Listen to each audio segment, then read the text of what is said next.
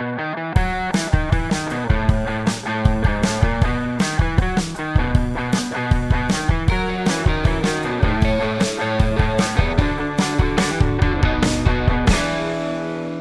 and welcome to episode 31 of A Beer with Sam and Peter. We're getting kind of long in the tooth. I feel like I say you say that every time. But I just, you know what? We do. I guess what that actually tells me is that we are really not long in the tooth. Like, we're still in that stage where I'm just amazed that we made this, and like every time we make one, I was like, wow, we made this many. I'm sure when we did like episode 3, you can roll back. And Sam said we're long in the tooth. Yeah. Oh wow, episode 3. Halfway towards Look at us. Yeah.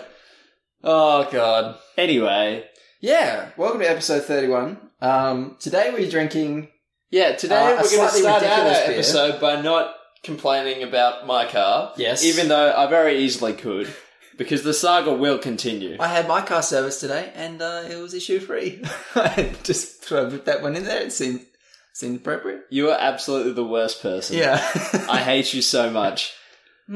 Yeah. Actually, when I got my car serviced last time, there wasn't any problems either. Well, yeah, that's true. It just happened to break down a month later. What are you telling But anyway, you've got me off on this tangent, Sam. I said I wasn't going to go there, so we're going to talk about the beer. And the beer that we are drinking this time came in a brown paper bag for some reason. I really suggest going to our thing.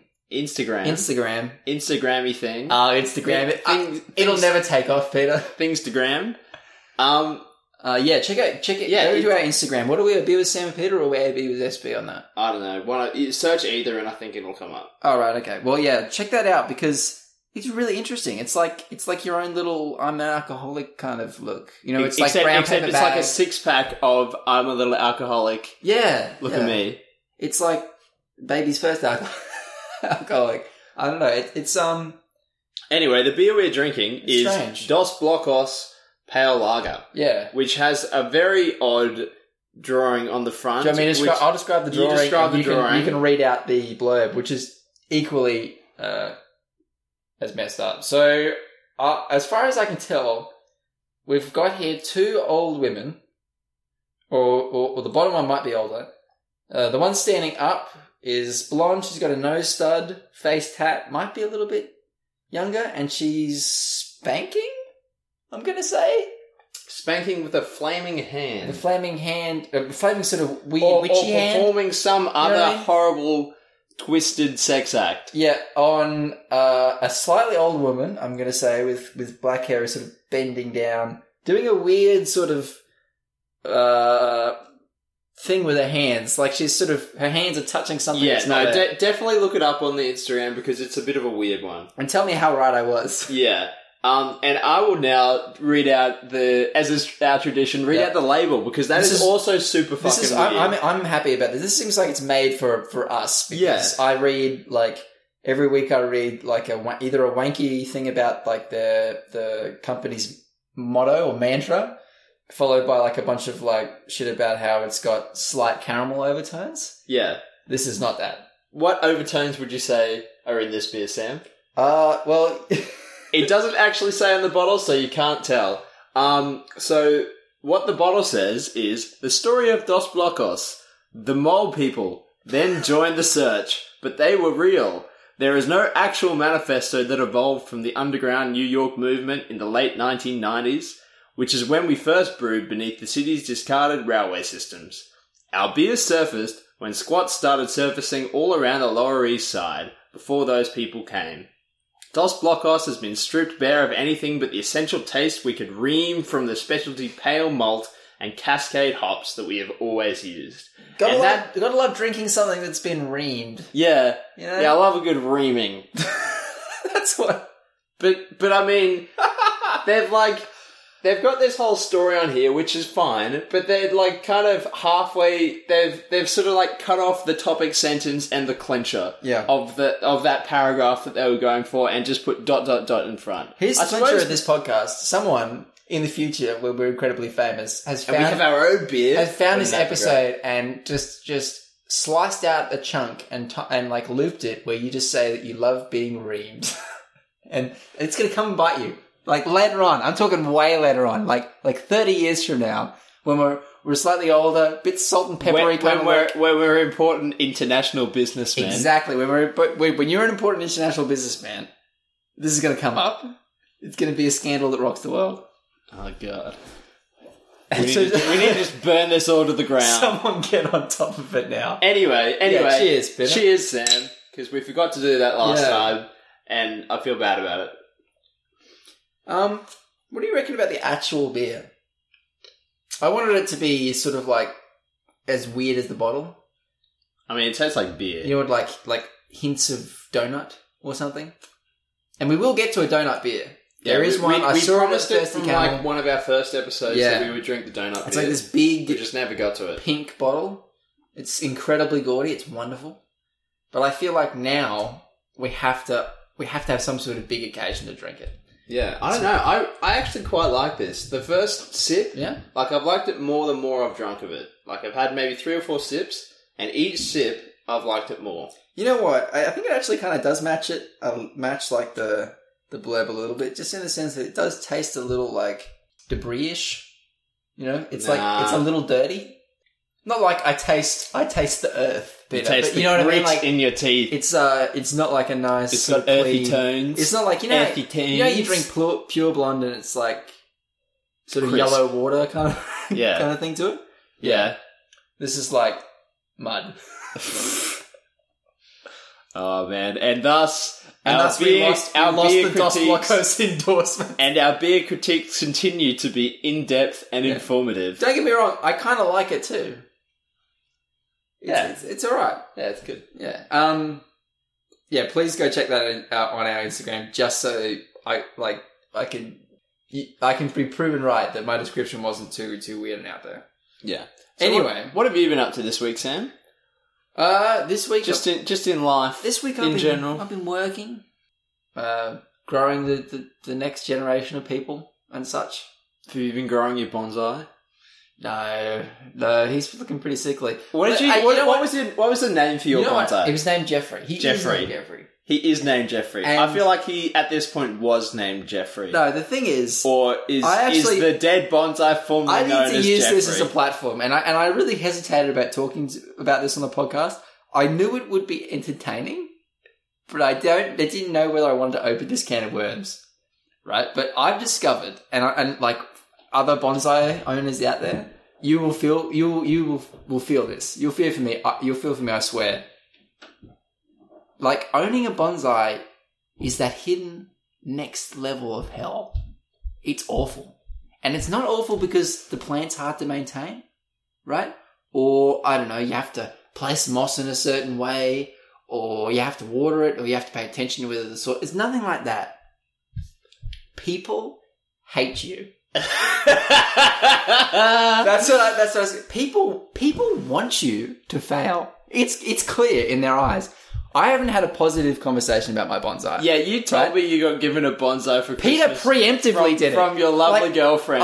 Mine was green. That's going to totally fucking die in 3 weeks. He didn't say it... I mean, I'm sorry, Peter, you're my friend, but you're part of the problem. You didn't say it like, like a sympathetic kind of like, oh no, now you have this burden. That's going to be really hard to maintain, friend. I'm sorry about that. It was like... You were like... It was more like, why? Why did you do this? Yeah. Why did you have the gall to buy a bonsai? It's going to die. And it just keeps happening. Definitely no sympathy, just willing death upon this tree. Yeah. They're just like, the leaves are going brown. They're going brown. It's dead. I don't know. It was more like I don't know why he bothers kind of thing. Dead. I don't know why he bothers. And I'm there in the room just sort of like I want mentally my head's in my hands. It is a curse. Like, I actually went through a small blip of bonsai-related sort of, like, depression where I was like, what's the point? Do I really want this tree to live? If this is going to be my life now? If just everybody wants it to die? It was everyone. They just came over, saw the... Oh, you got a bonsai. And I'm like, yeah, isn't it cool? It's a tiny tree. No, there was no, oh, it's a cool tiny tree. It was just like, it's going to die. It's horrific. So, is it still alive? I don't want to talk about it. So it is dead. I'm not talking about it. No, so it is dead. So I like becoming an expert on things, and I thought this was an opportunity to do so. So I want to just preempt this, what you're saying right now, by saying one of the reasons I said, oh, Sam is going to totally die is because you did your usual Sam thing and you were like really psyched and I'm going to be an expert on this because I want to be an expert on everything. And I just... Yeah, and fuck me for trying, right? That's what everyone was saying. It was just like, how dare you buy a bonsai? I hope it dies. I don't hope it dies. I hope it stays alive for many years. I just know it won't. It was... I mean, it's harsh. If you're thinking of buying bonsai, that's great. Just don't. But what I would say is before you pot it, make sure you got the right soil. So I basically worked out what was wrong with my bonsai, and all my knowledge didn't help me. Which was the sad. It's a bonsai, and they just die. No. So the thing that kills bonsais most is root rot, which comes from being overwatered. People get worried that they're going to water it. And they overwater it. But the real issue is that bonsais need certain soil, really like gravelly soil, like soil where it can't be too big, the particles can't be too big, but it just can't be clayey. Right? Because if you're watering that thing, like it'll dry out quick, and when you're actually watering it, it'll turn into clay, trap the water, and rot the roots. Right? So what you do about that is you repot it. But everything that I've read, the first thing they always say is, like, if it's something that ends with you should repot it, there's a big warning sign at the end saying, if you've planted your bonsai within the year, do not repot, it will die. So I've got soil that's killing my tree, but if I remove the tree from the soil, they're telling me it's going to die too.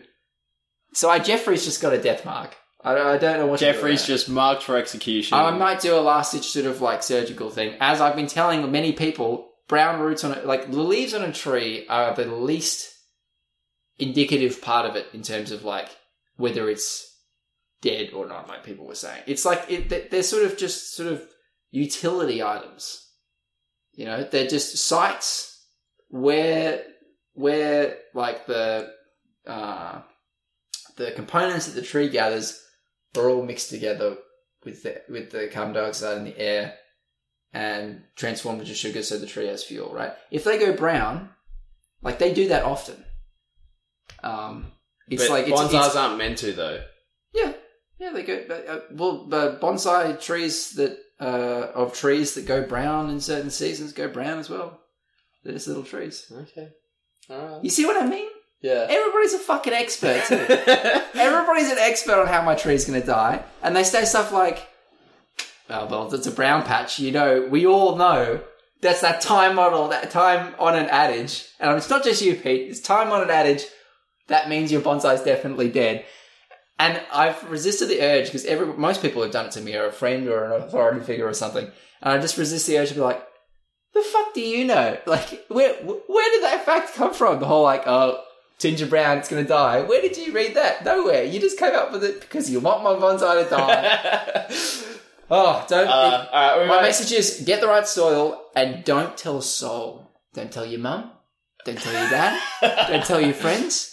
You put that thing in a nice greenhouse, cover it in like camo netting, throw some leaves on it, and just disappear. Develop some like. Tell everybody you've got invisibility cloaks for it. Like, install a bathroom next to the greenhouse. Tell everybody you've just suddenly developed irritable bowel, and that's just how you're going to take care of this thing. You can't tell anyone about it. You just got to leave, water it, come back. It's going to be one of those things that's just for you. You suffer in silence. Okay? Anyway, that's my bonsai thing. We managed to do a rant again. Well, I suppose I'm a little sorry for crushing your dreams. No, or attempting to crush your dreams. It was definitely a collaborative I'm a little sorry. I'm not really sorry, but I'm a little sorry. I know. Anyway. Maybe we should just start... maybe this should become like a regular thing. Because I feel like we're both kind of people that get pissed off with different things, but often. We need an outlet for our anger. We could just have like a rant before we start the actual podcast. Well, I feel like the homework movie for this week is somewhat rant-inducing. No, we knew what we're getting into. Well, that's what we should talk about. The homework movie this week is Lethal Weapon. Yeah. I hope you... well, you know what? You could have skipped your homework this week. It's not really... Look, I did a little bit at the end. It's not a great film. Like, yeah, so For as sort of revered as this like action movie that just everybody that is like referenced in so much, and it comes up media, at Christmas all the time. You know, it's a classic Christmas movie. Like, it's just kind of not great. It's real bad. It's kind of not great in the way that like really bad 80s movies are not great. Yeah, it's not like it's bad because it's like it's got that real sweet 80s camp going on, which it kind of. I mean, it does as well, but it's also just kind of poor. Yeah. So I watched the plot is incredibly nonsensical. Oh, it's not even worth. Actually, it is worth explaining it just for the most. It is worth explaining it. The movie opens and there's naked breasts. It's the strongest scene in the movie. The most cinematically mise en scène, well put together scene. It starts well. There's like that first scene, which I'd never seen. Like I should preface this by saying, Lethal Weapon's one of those movies. You know, it's a Christmas movie that comes on TV a lot. Yeah. And so since I was, a little kid, I've seen bits and pieces of this movie. Yeah. I've never seen any of it. And having filled in the gaps, my sort of like feeling about this movie has gone down dramatically. Yeah. Like if you're watching the scenes, I'm like watching it going, oh, okay, I'm sure this makes I'm sure this makes sense with context, and with context, it makes less sense. What was the actual plot of the movie? So the actual plot of Lethal Weapon. This girl kills her. Did she kill herself, or did she get murdered? No, that's not really the important. So actually, we should just. The opening scene is wonderful, and when it started, I was like, I'd never seen it before, and I was like, oh, this is. Well, look, I heard the movie is opening with boobs. Oh, well, I wasn't thinking that. I was thinking like. Maybe this is actually alright. Because it almost, it's like this almost set it up for like this noir thriller. Yeah, it's like this noir scene where this young prostitute is up in a hotel room, sort of on Christmas Eve. Christmas Rock's playing, but it's kind of a Jingle Bell Rock. Jingle Bell Rock's playing, but it's kind of like a listful Jingle Bell Rock. And she like sort of stands on the edge and leaps off, and it's one of those scenes where it's meant to be one of those like nudity for. It's almost like one of those scenes that's meant to invoke guilt about the nudity. Like one of those things where like, they smash that with really like a really beautiful thing with a really like ugly thing. Yeah, like the drugs, the suicide, all that sort of stuff. I think. Yeah, and it was a great scene. And then the movie just really goes downhill. Just immediately. Just nosedives. Yeah, so she commits suicide, but it turns out that she was murdered, I guess, because some of her heroin was... Poison? But but she does just jump, right? Like how could she possibly... She doesn't know. No. So she jumps. She kills herself anyway, but she would have died anyway. Right. Which I'm sure the director thought was so fucking clever when he came up with it, right? Like, she was murdered actually. Like, he thought he was going to get hired by Midsomer Murders or something, But it doesn't really make sense. The writer is Shane Black, who wrote a bunch of other stuff. He wrote Iron Man 3 and... not the strongest of the Iron Men. I really liked Iron Man 3. I thought it was second best. Better than Iron Man 2. Iron Man 2 is not great either. But it's got Mickey Rourke in it. Anyway, we digress. Also, he wrote this other one, which I can't remember the name of. That is also quite good. Yeah.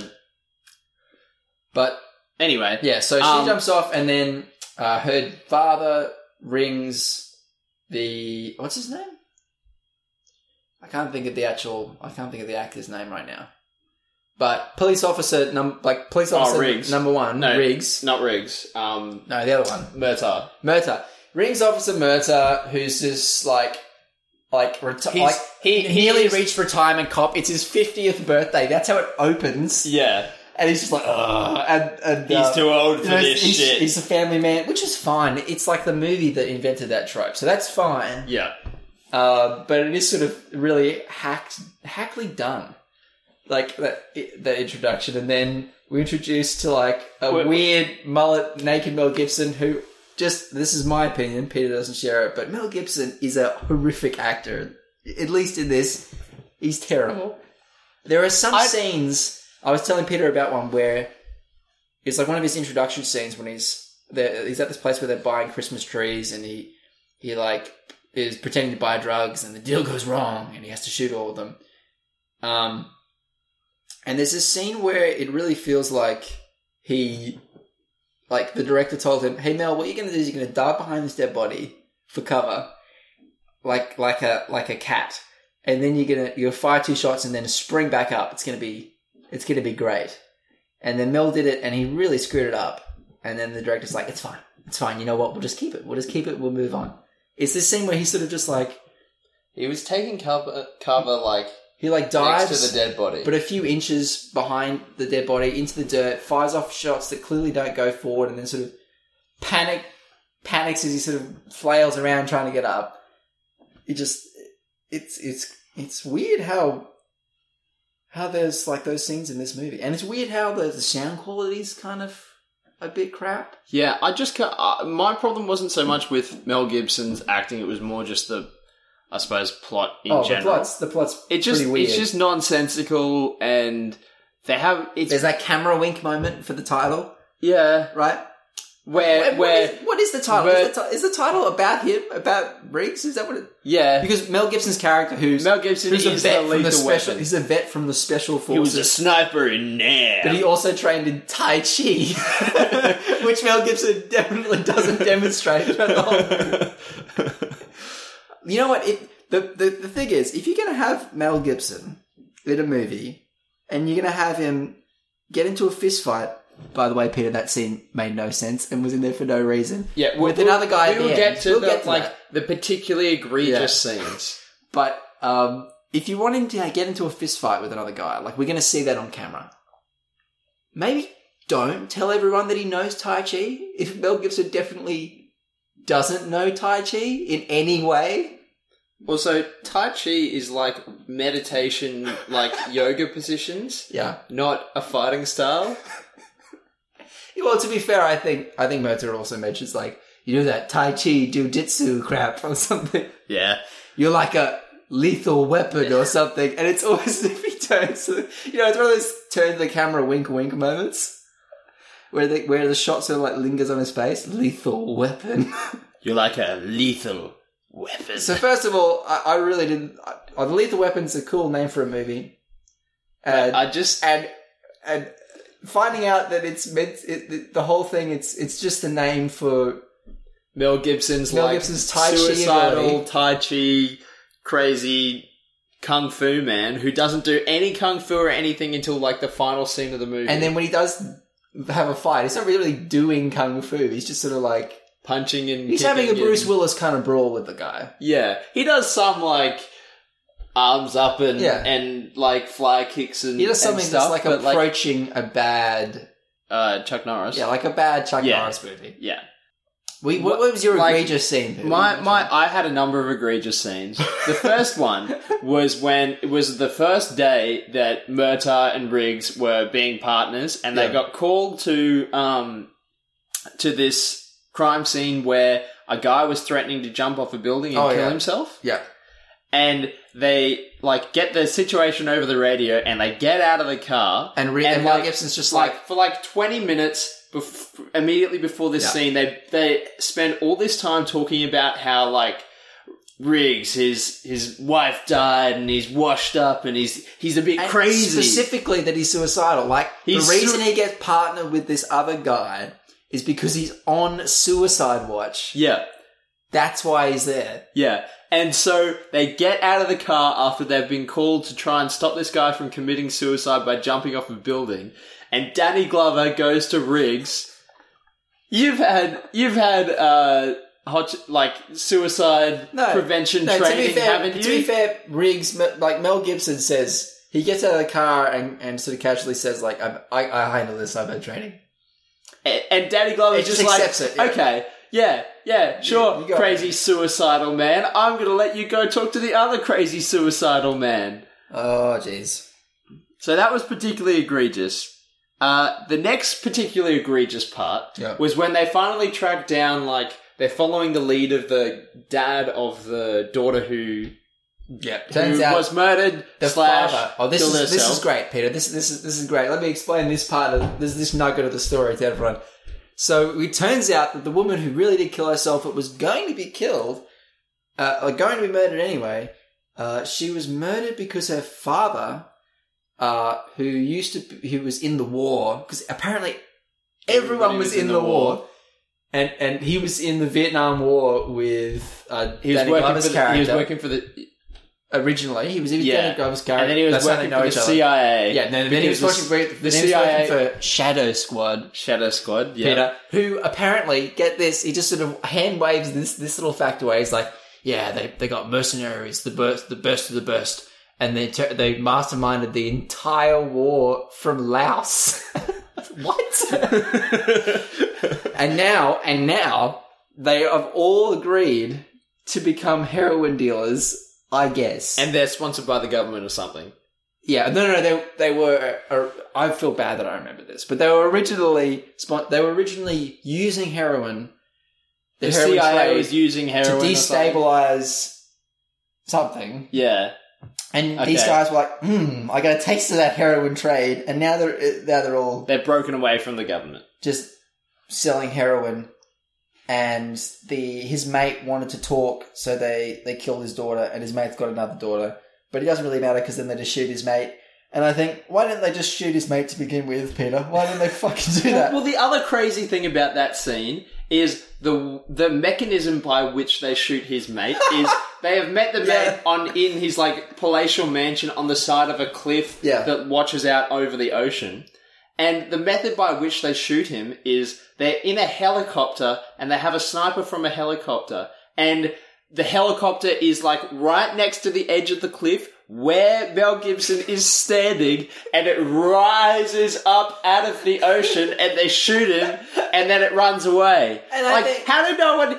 Helicopters are pretty bloody loud. How did no one hear the fucking helicopter? I mean, a few other... There's a lot of logical problems with that scene. That was... Why do we have to shoot him right when he's speaking to the police? How about we kill him before that? Like, a few minutes before they arrive. Or after they arrive. Or just before you kill his daughter. Like, minutes before, they explain why he's alive. The movie explains why he's alive, because he says, no, they would never kill me, I'm too important. And then the next thing... And then they kill him! And like, why don't you just kill him?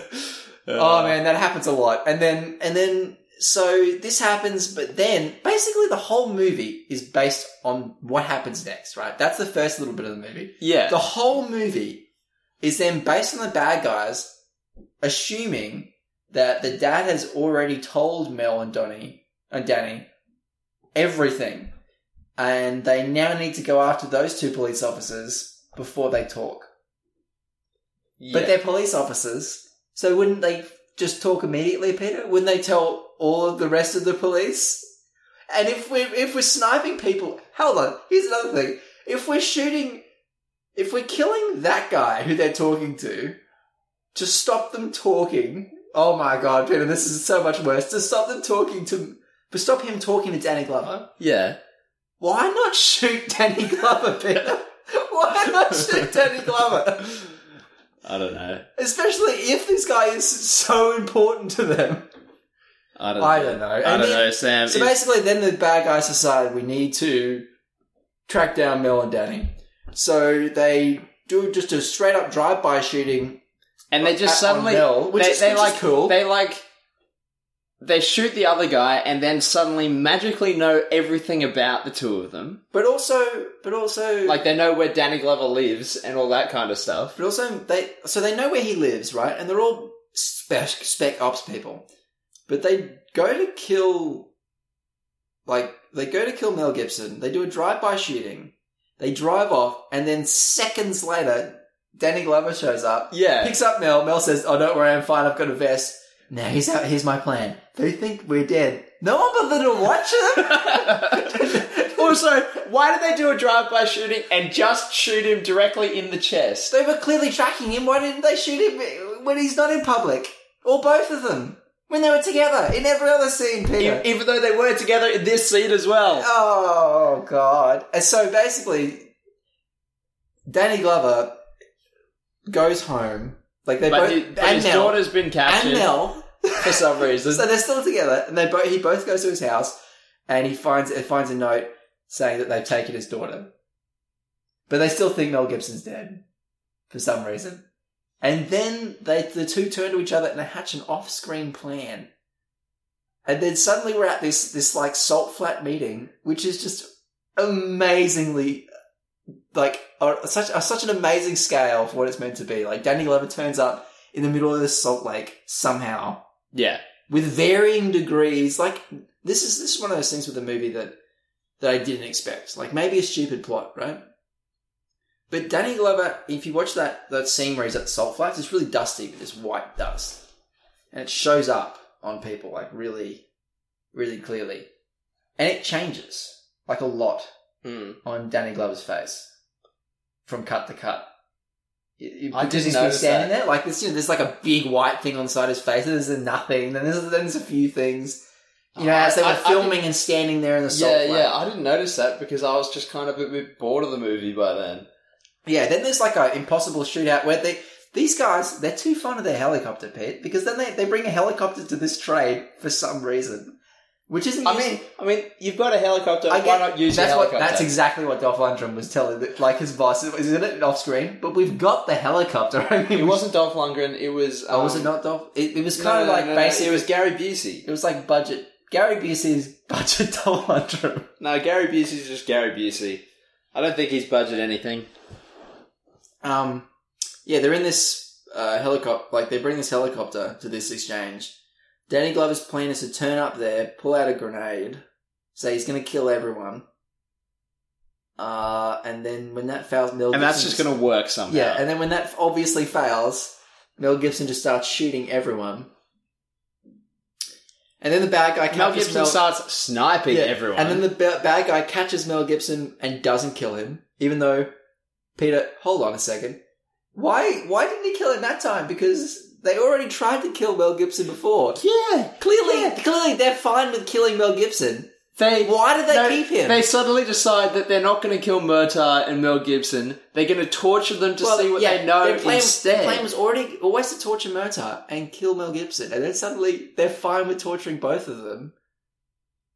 And they need the daughter because it'll say the only way Murtaugh will talk, but... Yeah, that makes somewhat sense. Why do they think Riggs will talk with it? And then there's like take them back to their dread pimp fortress, and then there's sort of like a torture scene, and then and Mel Gibson escapes with using some the main torturer is doing water torture, and he's Asian. Yeah, and then, you know, Mel Gibson gets the opportunity to call him a chink and then strangle him with his manly thighs.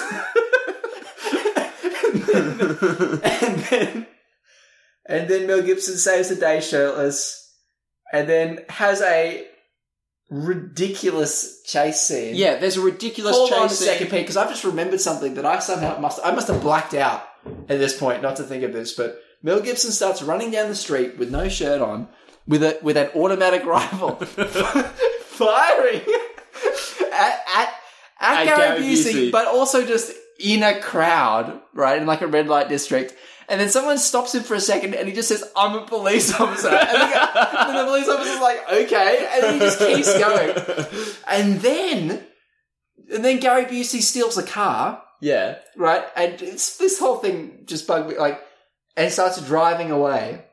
So Mel Gibson runs after him, right? Did you sort of think about that at the time? He runs after him, like just sort of like Terminator style, starts running down the street with the semi-automatic weapon, shirtless. and then we sort of cut to Danny Glover for a while, and we cut back, and they're on the freeway. Yeah. Which means that Mel Gibson kept pace with him until it got on the freeway.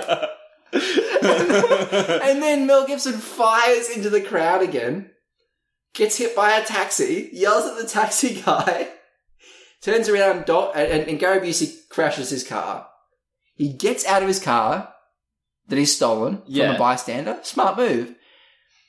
And turns to two other bystanders who got out of their vehicles and says, "Get back in your cars," and then starts to run off on foot. So he doesn't steal another car for some reason, and then he tries to outrun the man who's apparently a cyborg.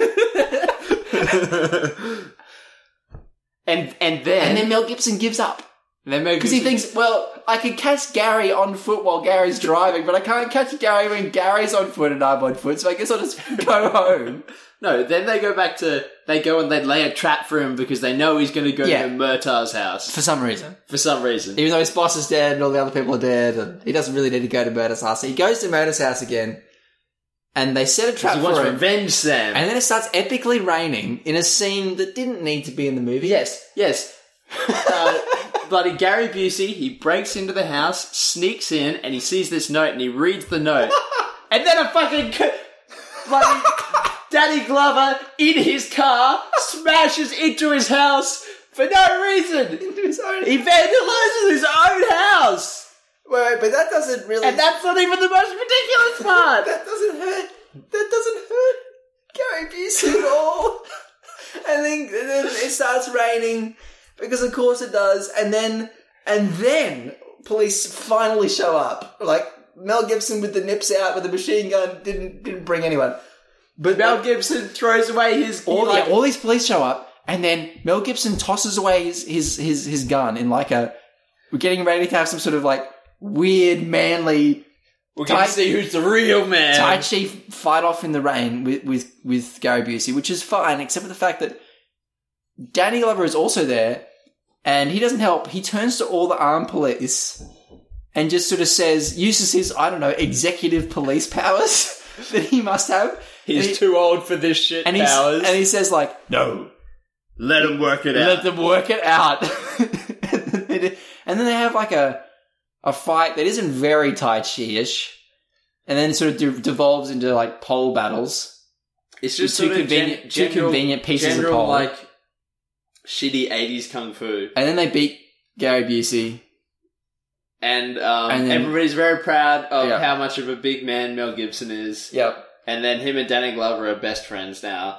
And they're going to make 3 more movies. And they're going to make 3 more fucking movies of the Best Friends Club, a.k.a. Lethal Weapon. Wow. Lethal Weapon's a bad movie. I just don't get it. Yeah, I really don't get it. How is that movie, like, perpetuated in our culture? It's just not good. Someone wrote that movie. Shane Black wrote that movie. And they thought it made sense. I'm sure it made sense at the time. I'm sure it was probably good for the time. Yeah, I don't know. I mean, I'm a diehard man myself. And let me tell you, Die Hard is a big, macho, shooty, yippee-ki-yay motherfucker movie. But it makes sense. Yeah, there are just heaps better cop and crime movies from that time period. Yeah. Go watch Die Hard. Go watch RoboCop. Go watch Dirty Harry. Oh, yeah. I know, I'm sorry. I'm sure it was probably meant to be a bit dumb. That's our rant on But it was Weapon. just, I don't know, I feel like if that movie was to be made today, it wouldn't pass the sniff test. And I'm pretty sure they made like a TV show of Lethal Weapon, recently. You know what? It kind of feels like it almost was based on a TV show. Yeah. It's got that like kind of Starsky and Hutch 60s TV show type feel to it, doesn't it? Yeah. I don't know. I'm sorry if you're a Lethal Weapon fan, but I guarantee you it's only because you watched it when you were like 14. Yeah. Yeah. Anyway, that's our rant. We got very ranty with that one. I feel like we haven't been so negative about a movie since like Batman vs Superman. Oh no, we have. We have? We have. There's been something. You've been? I have. Yeah, I know. I like to be negative about stuff. Mm-hmm. Sue me. It's our dynamic. Anyway, that's Lethal Weapon. So I watched something fun this week. Yeah, you mention yours first because I'm about in a throwback to our childhood. I watched Michael Bolton's big, sexy Valentine's Day special, and it was about as good as you'd expect. Yeah, for those of you who don't know, Michael Bolton, he did a song really important to our generation after our friendship group, particularly after he collaborated with Lonely Island. Yep, and did the song Jack Sparrow, which you should watch. This is the tale of Captain Jack Sparrow. And that's how much we could afford to have on the podcast. Yeah, that's all we were able to license. It's it's great. You should watch it. But it's one of those things, like a more famous thing. It's like the Old Spice commercials or like Power Thirst. It was like an amazing, like lightning in a bottle, ridiculous, stupid thing that happened that shouldn't have been remade. And they very much try and recapture this. It's like a joint production with Comedy Bang Bang and like Funny or Die or something. Right. And the whole premise of this 45-minute long TV special hosted by Michael Bolton is that 45 minutes. Is that Santa's elf... It's actually a really funny premise. It's on Netflix, isn't it? It's a Netflix original. Yeah. It's a really funny premise, but it's just kind of like a lot of those SNL comedy bits is they have a really good idea, but it just doesn't actually turn out to be all that funny when they put it into practice, unfortunately. Yeah. And don't get us wrong, a lot of the time it's really funny. Yeah, but sometimes, they're very, very hit or miss. Yeah, probably more miss than hit. I reckon. Anyway, so the plot of Michael Bolton's Big Sexy Valentine's Day special, is not our stupid title. That's the actual stupid title. Yeah, that's the actual stupid title. Is that Santa's elves have made 75,000 too many presents for children, and it's February, so it's like around the Valentine's Day time. Yeah. So Michael Bolton hosts a telethon to try and get everybody to fuck more and make more kids. And he's got to make 75,000 more children so that they can fill the quota of presents that Santa's elves have made. In time for Christmas. Michael Bolton needs to save Christmas. Now. Right now. It's 9 months till Christmas. Yep. Right. Yep. Fantastic. Yep. And that's the thing. And it's kind of a funny premise. So how does one encourage millions of people? So it's like a telethon. It's like one of those sort of fundraiser telethon things, but as like a parody. So they have like musical guests on, and they have pre-recorded video segments, and they have Michael Bolton doing live performances. He does like a beautiful piano rendition with this like beautifully choreographed dance scene of Jack Sparrow. Yeah. He has like a new verse to the song, Sam. Yep. And Sam's head is in his hands. Yep. In brackets. And it's not amazing. I probably wouldn't recommend it. It's kind of funny, but just yeah. I'm pretty actually ridiculous. Curious about the mechanics of it though, because the key thing about a telethon, in fact, I would say the thing that puts the teller in telethon is that people ring up to give donations. Yeah, so how does someone ring up to say that they're fucking? They say, like, people ring up and say, we had unprotected sex. Put us down for one baby, basically. So they have the thing they have in telethons where they have like the bank of people, sometimes celebrities that people can call in and donate to. I hope it's like a gratuitous sort of like cartoon. Yeah, well they have like they have Santa himself, and they have like a bunch of celebrities and stuff like that. Chris Parnell's in it as a doctor who makes a VR experience where you can fuck his wife, but then he goes into the VR experience and batters you up because it's his wife. That's funny. It's funny. There's like things that sort of when you look at it and go, oh yeah, that idea, if I wrote it down on paper, that would be kind of funny. Right. But just isn't quite pulled off well enough. Well, fair enough. I feel like a lot of those Funny or Die productions. This is going to be one of those episodes where we kind of talk shit about stuff. I think. Yeah, but yeah. So that's what's your overall feeling on whether people should go see it? Well, no, don't watch it. I think straight up no. Yeah, I'm a straight up no for Lethal Weapon. Yeah, no, don't watch Lethal Weapon either. You don't need to. Go watch Die Hard. It's go watch Die Hard. A better thing of the same thing. Yeah. Yeah. I watched a new TV show. What did you watch? So I watched Frontier. Actually, I'm up to the final episode of the first season of Frontier. It's a Netflix original. Yep, starring Jason Momoa. As a big bear man. Jason Momoa, who's like is actually my most. He was Khal Drogo in Game of Thrones. Yes, if you don't know who he is, and he was the least.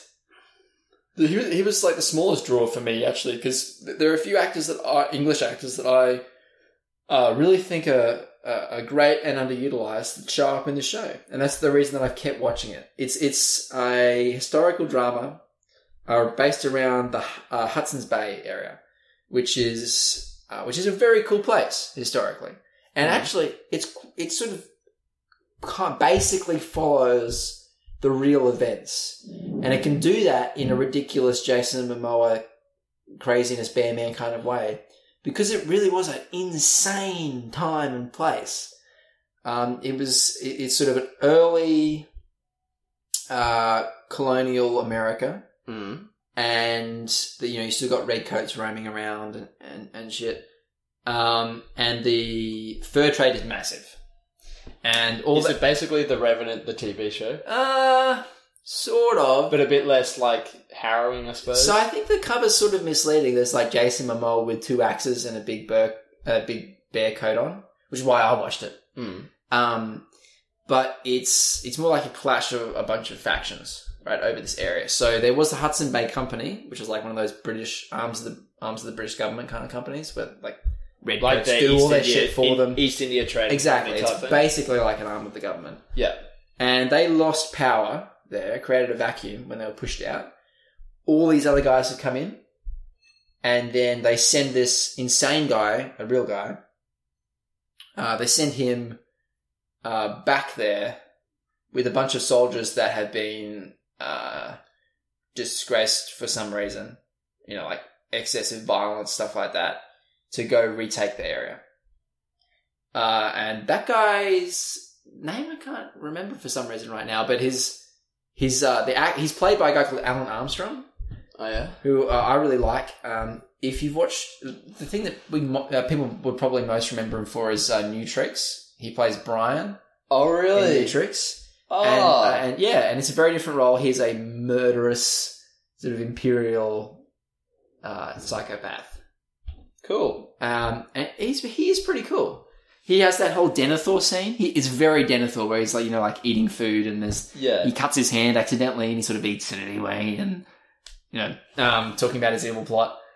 Because of course he does. Yeah. So he turns up. He employed this guy called Declan Harp, again a real guy, Jason Momoa's character, who was half Irish, half Native American, and was generally sort of just like crazy and murderous as well. And he sort of became like a mad dog, bit the hand that fed him. Alan Armstrong killed his family. Of course, recompense in real life. And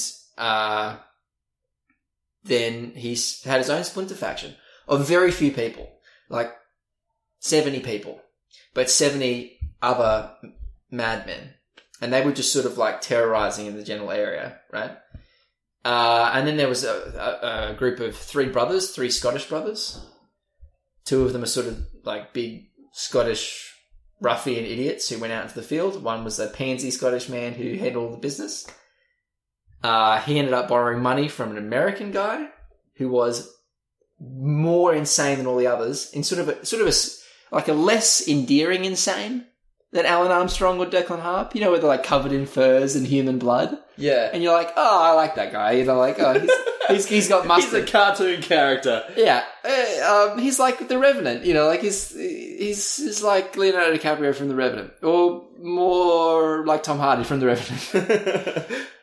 This guy's like, clean and methodical kind of dude, lots of money. And the Scottish people get in debt to him, so he gets the Scottish guy to do all his shit. There's this woman whose mouthpiece is her drunk husband. She's pretty cool. She's played by Katie McGrath, another one of the actresses that I like. She plays Morgana in Merlin. Oh yeah, she's good. She brings this sort of thing where she's very beautiful, but she's also kind of just naturally kind of cold. Right. There's all these people clashing over the area. That's the show. And for the most part, where does Jason Momoa come in? He's Declan Harp, the guy who worked for Alan Armstrong. Family got killed, and now he's out for revenge. Now he's insane. The actual main character is this guy called Michael Smith, Is Jason Momoa not the main character? No. Oh, he's way too nutso to be the main character. The main character is Michael Smith, who, as I understand it, was a real guy, but he was just sort of an Irish street urchin thief kind of dude. So there's no record of him before he starts doing notable things with Declan Harp. Right. So they sort of fill that in at the start, and it's really obvious because his story makes little to no sense. And then all of a sudden makes sense. If you know what I mean? Yeah. Where they sort of splice them together. Yeah.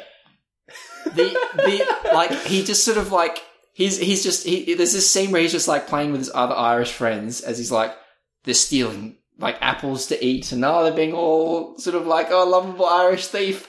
And then he goes to steal some gunpowder on Lord something or other ship. I keep trying to say like tip of my tongue kind of thing. Alan Armstrong's ship as he's about to set sail. And he called Lord Trumbull. He's like, something like that. And he's like, caught. And he like rats out this other guy, it's a little Cumblewumble, who then just like murders that guy himself, like in front of everyone. It's a great scene. He's just like, oh, okay, you know, good for you. You ran out the right guy. He like pulls out this knife and just brutally kills this dude, tosses him overboard, and then says, "You can work for me on the ship." Sorry, what? For some reason. And then when he gets there, he's like, you know what? You're Irish. Declan Harp's father was Irish. I want you to go out into the wild, a street urchin with no knowledge of this horrible, horrible place, and go make friends with Declan Harp, the murderous psychopath, and then tell me where he is. Sorry, what? And then sort of this guy meets up with a drunk priest. He's like a classic trope drunk priest character. He's lovable, but, you know, a drunkard. But he's a drunk and likes priest. to ogle so there's this bar, the bar maiden, she's a really cool character. She gathers information, right? And then I feel like there's a character that was made in about 3 minutes in a room where someone said, we need people to staff the bar. We need characters who are in the scenes with the woman who knows everything. You know, she owns the only bar. Everything comes in and out. Yeah. She's always running rackets. Okay, we'll put in sort of like a auburn hair, kind of a comely wench, just sort of like just a wench, just a regular wench. Oh, you know, is there enough going on in these scenes for all the slack-jawed people to pay attention? No. How about we throw in another girl? Let's have everyone else dress in conservative dress like the time, and then let's just throw in a blonde chick with huge jugs, and then let's just give her sort of like an Oktoberfest type of like outfit. Yeah, let's just do that. So just lots of cleavage. Yeah. I think I've covered all. I mean, So what do you like about the show? I almost am known for liking my strong female characters. I really don't want you to think that I'm just like, there's just this character that makes no sense. All right, I'm angry about it because I would like her to make sense. Yeah, you know, that's why I talk about it. But the show's pretty good. From episode 2 all the way up to the end, it's pretty good. So episode 1's kind of crap? Yeah, I think it's they face this thing where, you know, like if you're watching something like Hornblower or some of those historical shows where the people who you're basing it on were interesting from the beginning of their lives, like their relevant story begins at their beginning. In this show, all the characters' stories don't begin at their beginning, right? So we somehow need to introduce everybody and let everybody know what's happening. And they sort of just decided to not come up with a clever way to do that and to just sort of do it. So in the first episode, it feels like everyone's in a play, right? So is it very much this is the episode, we need to kind of just explain everything. Yeah. Tell everybody who every other character is. There's a stowaway scene. Just have a massive amount of exposition the scene that, like, if I want to pinpoint it to one scene, there's this scene where Lord Cumblewomble's second in command, who is he's sort of akin to Lord Toscobble. Yeah, he's sort of akin to the wench in the bar. Like, he's one of those 3-minute characters, it seems like. Everybody else, every other officer you meet, redcoat officer, he's like the guy who's his right-hand man in the army. Yeah. And I get that he's meant to be the sort of scummy type of guy, right? Because Lord Cumblewumble only hires the worst. But everybody's got a title. If you're a leader in the redcoats, it's not like the British Navy. The British Navy were really sort of like proud of the fact that you could get someone, as long as you had enough money to sneak in at officer level, which actually it's not that much, it's about brains more than money, you could make it all the way to admiral, right? The way the army worked in England is that you signed up, and if you had a title, you were immediately a commander. Yeah. Which is why they made so many stupid decisions, right? So they're all like nice, gentle people. So all the minor noblemen and then his assistant were war leaders. His like officer guy has this incredibly thick, like South London accent where he sounds like he's from Snatch. Right? No, he sounds like Ray Winston, right? So I don't think that's a good idea, governor. And he just is like classic. Oh, I'm gonna kill them all, governor. You tell me. I'm gonna slice them and dice them. I'm gonna slice them and dice them. Yeah. So he's having a conversation with Lord Cumberwumble, and Lord Cumberwumble just sort of like turns to him and he's just like, "Yes. Now we have to come up with a way of getting rid of Declan Harp." Right. First time they'd mentioned Jason Momoa. Yeah. And and thin Ray Winston goes like, "Oh, don't worry, I'll kill him." And then Alan Armstrong, Evil Brian, is like, how are you going to do that? Do you know who Declan Harp is? And then what basically happens is it's a montage. Thin Ray Please Winston, tell me it's a montage. Like it would really fit if the lights dimmed everywhere else, and he like sort of walked towards center stage, and he delivers maybe a minute and a half sort of synopsis, just a soliloquy on who Jason Momoa is, right? Of course I know. Oh, what are you talking about? Of course I know who Declan Harp is. He started his early life, and then it's all he just reads word for word his Wikipedia article. Yeah, pretty much. Yeah. Okay. So the first episode is a bit to get through. If you can struggle through it, if you like that kind of thing, it's definitely. I would say from that on, it's a fairly strong, B grade historical drama. Right. It's not your Vikings where it's even if it was made up, it's pretty great TV. Mm. It's a kind of ridiculous historical thing, but I find it really fun if you can push through the first episode. Yeah, okay. Which you can because I laughed hysterically. Okay, so people should check that out. If you're into that kind of thing, if buzzwords like pelts, like vicious bear men, scalping, and Jason Momoa, the Revenant, living in the wild, all that kind of shit, you definitely check it out. Yeah. Okay. All right. That's going to kind of do us for the episode this week. I know we've been talking about stuff that we've kind of been making fun of a bit. Yeah, but, that happens. It's fun to do that every now and then. It's fun. Homework movie for next week. Yeah, we've really tried to sort of push back in the opposite direction with this one. So we chose a movie. Yeah, we're sort of just chopping and changing all over the place. Yeah, this Eternal Sunshine for the Spotless Mind, Lethal Weapon. Now we're back on the other side. Yeah. Now we're back on the other side, and we're going to watch Her. Yeah, we picked a movie. Spike Jonze, starring Joaquin Phoenix, Scarlett Johansson. Not in the flesh.